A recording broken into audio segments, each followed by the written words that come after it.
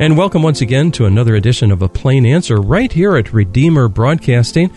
And joining me in the studio today, Dr. John Vance. I'm happy to be here, Dan. Well, it's great to have you. And, I'm just looking at the calendar here today, and no surprise, Christmas is just a mere 3 days off. But also today is the first day of winter.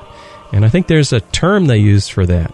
Yeah, it's called the solstice. Oh, yes. That's when the sun is at a certain position and distance from the earth. There's the summer solstice, which is in June, and the winter solstice, which is in December. So right now we have the minimum daylight hours. I believe that's what it equates to. And what is it in June? It's the maximum, longest day of the year. So this is a absolutely wonderful time of the year. Last week we spoke about Advent and the Christmas season. Christmas now is just a few days away. This is a great time to talk about several subjects that are related to this time of year. And one of the things that's right on the top of my mind, we'll get to many of them, is just the busyness. I don't mean business, but the busyness that we get caught up in. I sometimes feel a lot of pressure because there's too many things to do given the amount of time to do it in. I've noticed 2 times of the year in women's lives in particular where they're most busy. It's usually around Christmas trying to get everything done, and young women who are preparing for marriage. They just wear themselves out getting ready for their marriage. Yeah. The wedding. There's certain expectations, at least that we perceive. I'm not sure all of them are real, but there are certain expectations we think people have and that we place upon ourselves. And sometimes I wonder if it'd be better just to calm down a little bit, sit down, take a few breaths of air, and just chill out, as it were. We can't allow perceived demands just to rule our lives. And in some ways, that steals our freedom, doesn't it, as a Christian? Yeah. I think in order to be free, one has to seek simplicity. Simplicity and freedom. You know the old Shaker hymn, "'Tis a gift to be simple, 'tis a gift to be free." Well, the Shakers understood that the two go together. If you're living a complicated life, you're not free. You know what I'll do is I think I'll just bring it up here shortly, just a few lines of that so the listeners hear that tune.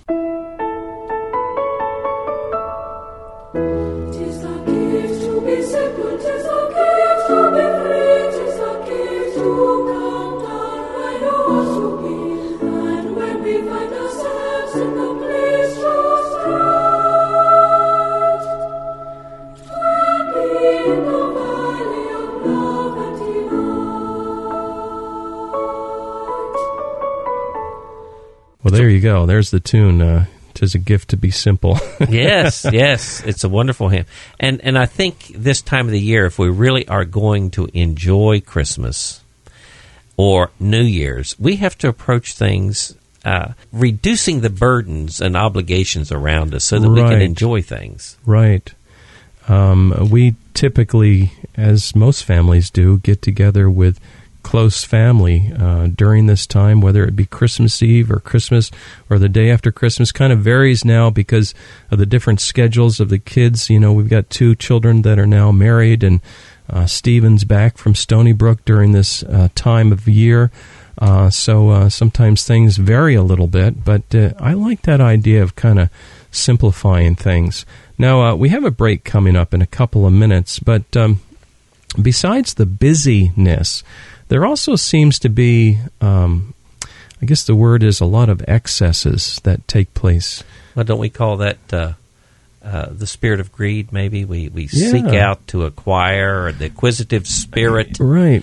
And it produces complication. I think when I'm talking about simplicity, is also learning to avoid the deadly sin of greed. That is a very good point. Now, I'm not in any way speaking to people who go out and spend money and enjoy Christmas. It's a time of celebration. Maybe we can talk about that after the break, how to celebrate and to have fun in life. But on the other hand, we must make sure that we don't overspend what we can spend for Christmas. There are people who end up trying to pay their debts off practically the rest of the year after Christmas. Yeah, what's the use of that? That's a burden. I don't mean what's the use of paying your debt. I mean, what's the use of getting that much debt to begin with? That's right. It's slavery, and greed is an enslaving sin. It's also true that we may be overly frivolous at the time of the year and so forth. So I think we can never just simply check our brains and cease to be wise in the way we go about things. And I think that the businesses that are in sales, retailers, almost want you to put your brain aside and act on emotion and overspend. Impulse. The truth is, and I don't begrudge the merchant. Sure. Most merchants make their margin of profit during the months of November and December. That is true. So I don't begrudge them. Not at all. They need to live as well, and you can understand they want to sell you something. But on the other hand, you also have to be careful in how you spend your money, because you can enslave yourself through debt. Yeah. What we'll do, we'll take a short break. Today we're talking about Christmas on this first day of winter. Christmas is a mere 3 days away. Stay with us. We'll be right back.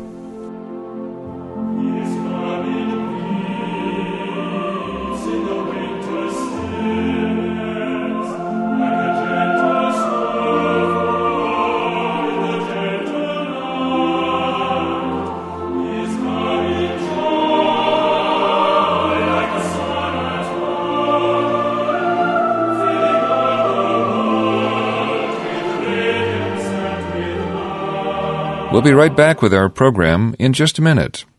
Now, a reminder that your gifts to this ministry enable us to bring you thoughtful, Christ-centered programming 24 hours a day. Would you prayerfully consider helping us with a tax-deductible gift this month? Redeemer Broadcasting is a 501c3 not-for-profit broadcast ministry. We're entirely listener-supported and have no advertisements. If you would like to help support us this month, and perhaps in the future, our mailing address is Redeemer Broadcasting, Post Office Box 1520, Olive Bridge, New York, 12461. Once again, Redeemer Broadcasting, Post Office Box 1520, Olive Bridge, New York, 12461. Stay with us now for the second half of our program.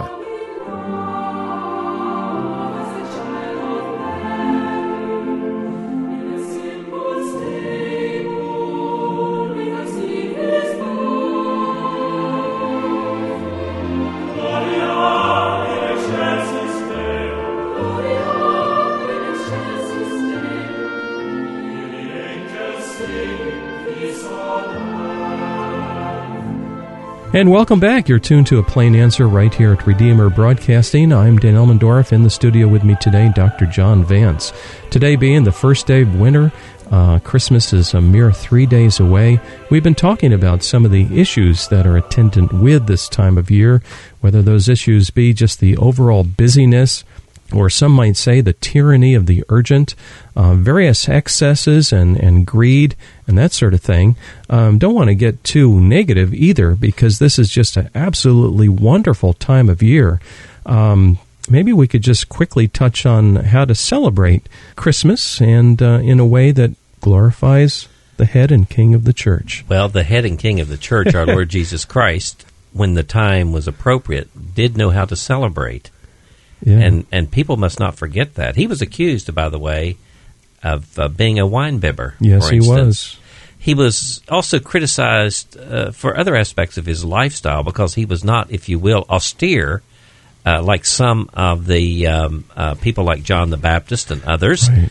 And he didn't put on a frowny face and going around so true. And so forth. He went to a wedding at Cana of Galilee. He loved life. Yes, those weddings, as I understand it, took place over 3 days. Can you imagine? Now, I don't know whether he was there the whole time, but he did enter into life, and he knew how to fully enjoy life. The Scriptures clearly says that God has given us all things richly to enjoy. And he actually changed the water into wine. And I come from a teetotaler background, but I want to assure you that was alcoholic wine. Well, yes, they knew the difference. There's no question about that, given the words of the ruler of the feast that day. The Christmas time and how to celebrate. Coming up in several days, your family, your girls are going to be in town and enjoy. Yes, yeah. And one of the great aspects of our Christmas is that we do get to give each other meaningful gifts. Mm-hmm. It's not just an obligation to give a gift, but my wife and I enjoy, now that our girls are grown and they don't have a lot of resources. I mean, they do pretty well. Make no mistake about that. One is married and they do fine. But it's a joy to give them a gift that they would appreciate and remember their mother and father. Praise and so we Lord try to do that. that. Sometimes it's a book that's dear to me. Sometimes it might be a piece of furniture or an item that I received from my grandfather. That's really neat. Give it now so that it can be passed on and let them know about our heritage and things like that. Yeah, that's important. You know, the other day, I went out to eat lunch and brought my dad, and we went to Winchell's Pizza. Some of you who are local know which building I'm talking about there in Shokan. And Dad was reminiscing, and when he got into the building, at one point that building was owned by his grandfather, and it had been moved by him out of what would become the lower basin of the Shokan Reservoir. So it's got a rich history.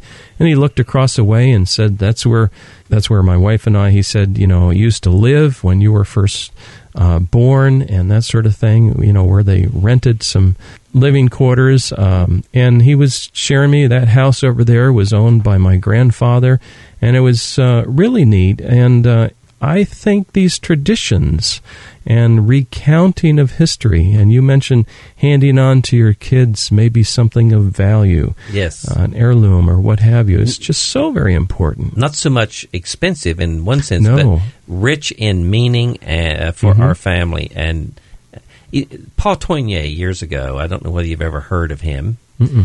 He was a Swiss psychoanalyst, medical doctor and psychoanalyst, who was also an evangelical Christian. Very good. And he wrote a number of books like The Meaning of Persons. He wrote one that I especially enjoyed called The Meaning of Gifts. And what he says in this matter of meaning of gifts, that we have to be careful in our gift giving. First of all, it has to be truly a gift. Often we give a gift expecting something in return. That's true. Often we give a gift very thoughtlessly. And so when we give a gift to someone, it must be truly a gift. If it's not, then it's an act of manipulation and not a free gift from our heart. And the giving of gifts also speaks of salvation. Look at our salvation in Jesus Christ. It's a totally free gift from God. Now that's neat. He gives us something which, number one, improves our lives. Think of what the love of God in Christ does for us.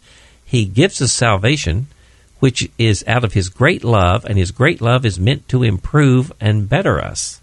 So our gifts would be a small reflection of God's great gift of love to us. And grace. Yeah. Oh, that's yes, neat. It is a reflection, and it's meant to benefit and edify. Mm-hmm. Now, this is also a time where we center on families and have maybe a little extra time to spend with our families. You mentioned your girls coming in, our son Stephen coming up from Stony Brook. And, of course, he's in transition now. Eventually, very shortly here, he'll be going back to Long Island to begin a new job, probably. So it's a wonderful blessing to be with our families. Well, these are opportunities, Christmas, Easter, Thanksgiving. These are opportunities to maintain our relationships and enrich them. As our children get older, or our parents, these kinds of opportunities cement the family and bring us together and give us support. We need support of other people. There are certain things that a human being needs. Hobart Maurer, famous psychoanalyst as well, maybe a psychologist. I don't remember off the top of my head what his exact education was. But he says every person has 4 basic needs. One of them is to be able to love, and in return, to be loved by a significant other. Mm-hmm. And boy, that comes from our family. Yeah. Then he goes on to say that we have two other basic needs in addition to those first two, and that is to believe that other people think we have worth, yes, and for us to know that we have worth. Mm-hmm. Now, all four of these basic needs are fulfilled in close relationships, and particularly in the family. Mm-hmm.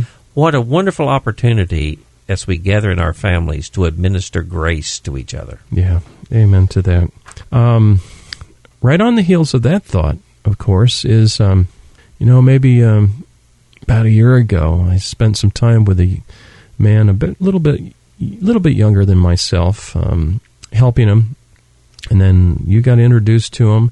Unfortunately, he ended up taking his own life, and this thing of loneliness, of course, his circumstances were severe, but many people are very lonely during this time of year, and just seeing other Christians and enjoying their families exacerbates the problem even further in their lives, it seems.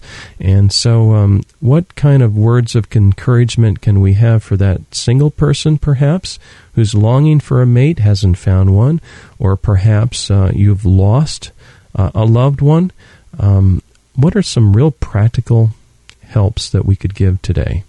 Well, families are important and the key, and I'll start from that standpoint. There's a sense in which, though, we bring a lot of this on ourselves through the breakup of our families.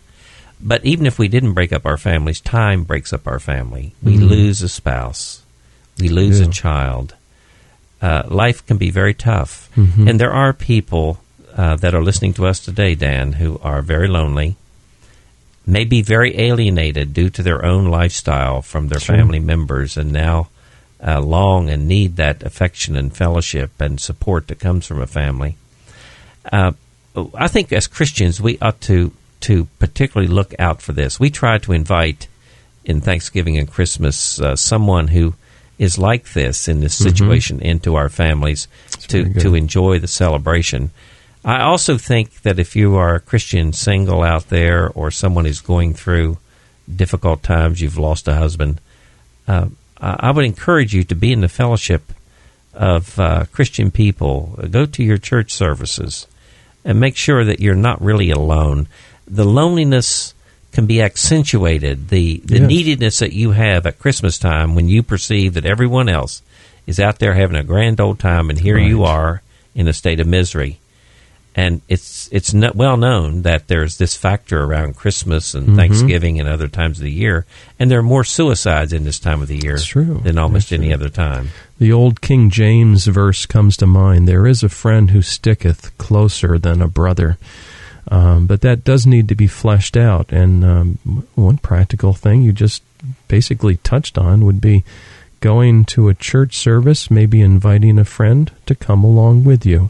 And may not be family, maybe not boyfriend, girlfriend, just a friend, and attend that service with them. Just a real practical, simple thing to do. Well, I also try to make sure I read The Christmas Carol by Charles Dickens. I picked it up again the other day, and I thought, well, I need to read this again. There's so many wonderful and good lessons in Charles Dickens to begin with.